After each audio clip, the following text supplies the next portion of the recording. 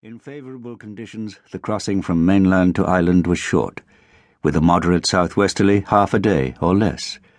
And when the Konstantinos sailed from the mainland port, the captain judged the weather pretty fair, though the wind was a little more westerly than was ideal, and fresh enough to put foam crests on the waves. The cabin boy was the captain's nephew, and too young to take work seriously. Instead, he played a game, picking out images in the white clouds overhead. "Look!" he shouted, pointing upwards. "An old man's face!"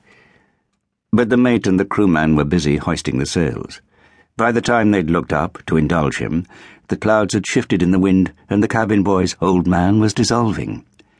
"That's no old man," said the crewman, head tilted back to see the sky. "Any fool can see it's a ram's head." "Ram's head, my backside," said the mate. "Look at the breadth in that beam. It's the rear view of my mother-in-law, is that?" The game passed time. They played on as they coiled ropes on the boat's deck, as they set the sails and the captain steered his course beyond the harbour. The crew was cheerful. They'd been away from home for several weeks, ferrying cargo between the islands, travelling wherever the work took them. Maize from Gallipoli to Chios, mastic from Chios down to Crete, citrus fruits from Crete back up to Naxos. Boat and crew were for hire, their destination always in the hirer's hands. Now, at last, they'd picked up a shipment for home, and all their spirits were high. Except, it seemed, for their passengers. This stranger watched the horizon and smoked his pipe. Black-bearded and heavy-set, with a nose which had been broken more than once and a scar across his scalp where no hair grew, he was silent and unsmiling.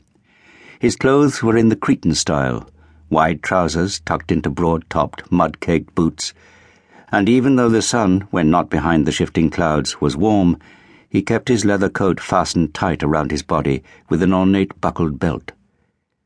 He sat where he had chosen, on a barrel of Naxos wine, his feet resting on a box of Turkish apricots.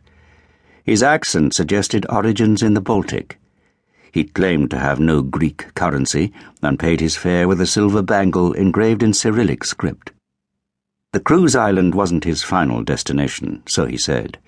He was travelling north, to Italy, but their home, he told them, was another step on his way.